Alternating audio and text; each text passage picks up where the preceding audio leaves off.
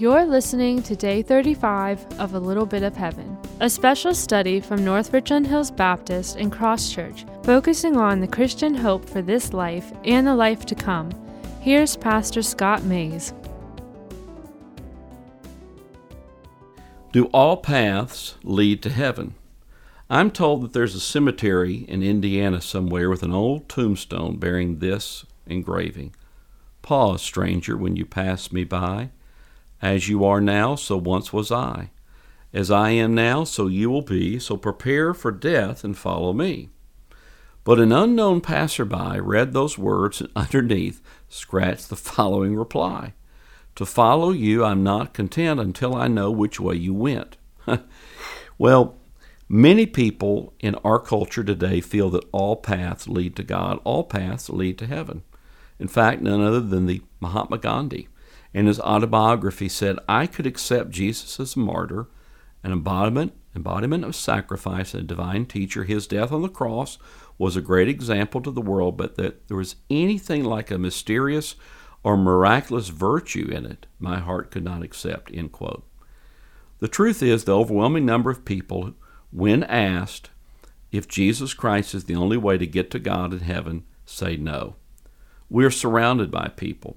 Many people who attend church who say, no, Jesus isn't the only way. So do we still think that Jesus is the only way? Well, listen carefully to the words of Jesus. He would tell his disciples in John 14:6, I am the way, the truth, and the life. No one comes to the Father except through me. Jesus says, I am the truth. He didn't say, I point to the truth. He said, I am the way. He didn't say, I point to the way. Remember the story of Lazarus and his death? Well, Lazarus had a sister by the name of Martha. Martha says to Jesus, you know, if you were here, Jesus, Lazarus wouldn't have died. But we know he'll be raised in the resurrection of the dead in the last day. Jesus replies to Martha, I am the resurrection. He didn't say, I point to the resurrection. He said, I am the resurrection. Or think about the story in Mark 2 where Jesus heals a man on the Sabbath. The leaders come together and say, you shouldn't be working on the Sabbath. We shouldn't be working on the Sabbath. What does Jesus say? I am the Lord of the Sabbath, he says in reply. I don't point to the Sabbath. Instead, I am the source and author of the eternal Sabbath rest. Later, Jesus will say these words in Matthew 23.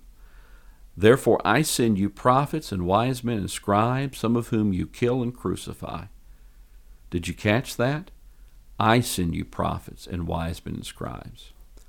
Jesus is claiming to be God, not just a servant of God. He would tell the religious teachers who sought to silence him, but hours in front of his crucifixion, one day you will see me judging you at the right hand of God the Father. The truth is, Jesus Christ spoke about his own life. He said, before Abraham, I was, or I am. He's speaking of a life he had with God the Father more than 1,000 years before his own time. Jesus is convinced that he's the door to heaven. I am the door, Jesus says. If anyone enters by me, he will be saved and will go in and out and find pasture. Jesus Christ will not sit in a row with other founders of world religions. He won't sit there and say, all of us are good ways. No, he won't do that. If I'm going to believe in Jesus at all, I have to believe he's the superior way. If I don't believe he's the superior way, it means I cannot believe in Jesus at all. One of the disciples would later echo the words of Jesus in Acts 4:12. There is salvation in no one else, for there's no other name under heaven given among men by which we must be saved. Peter's words are straight from the tap, if you will. He heard from Jesus. And these words represent an unvarnished look at the early church's conviction that there wasn't a back door to heaven. Again, salvation in no one else. Now, Peter had many friends and loved ones who were Jews. When he said this, he knew what he was risking. There was emotional implications of what he was preaching and teaching. For by saying that Jesus Christ alone represents the only door to heaven, Peter knew that this risked cutting off dear friends and family who rejected the gospel. But now many of us today that want to adjust the gospel in this only way, we don't realize that when the early church spoke these words, Their word was more varied, more relativistic, and pluralistic than our own. For example, in the Roman world, you would have believed several things if you were the normal Roman. Everyone would have believed that there are many gods, and everyone would have had his or her own gods. Secondly, every god had limited sovereignty. You had the god of Ephesus and the god of Sparta. Certain gods had certain regions, sovereignty over certain spheres, you might say. You could have the god of agriculture, the god of war, the god of love, something like that. One thing that was understood in that society is that there was not just one God over all the other gods. No one had the supreme God who was better and superior to all of the gods. People today say, well, this is just narrow, this idea that there's one God. Therefore, I don't have to look at the claims of Christianity.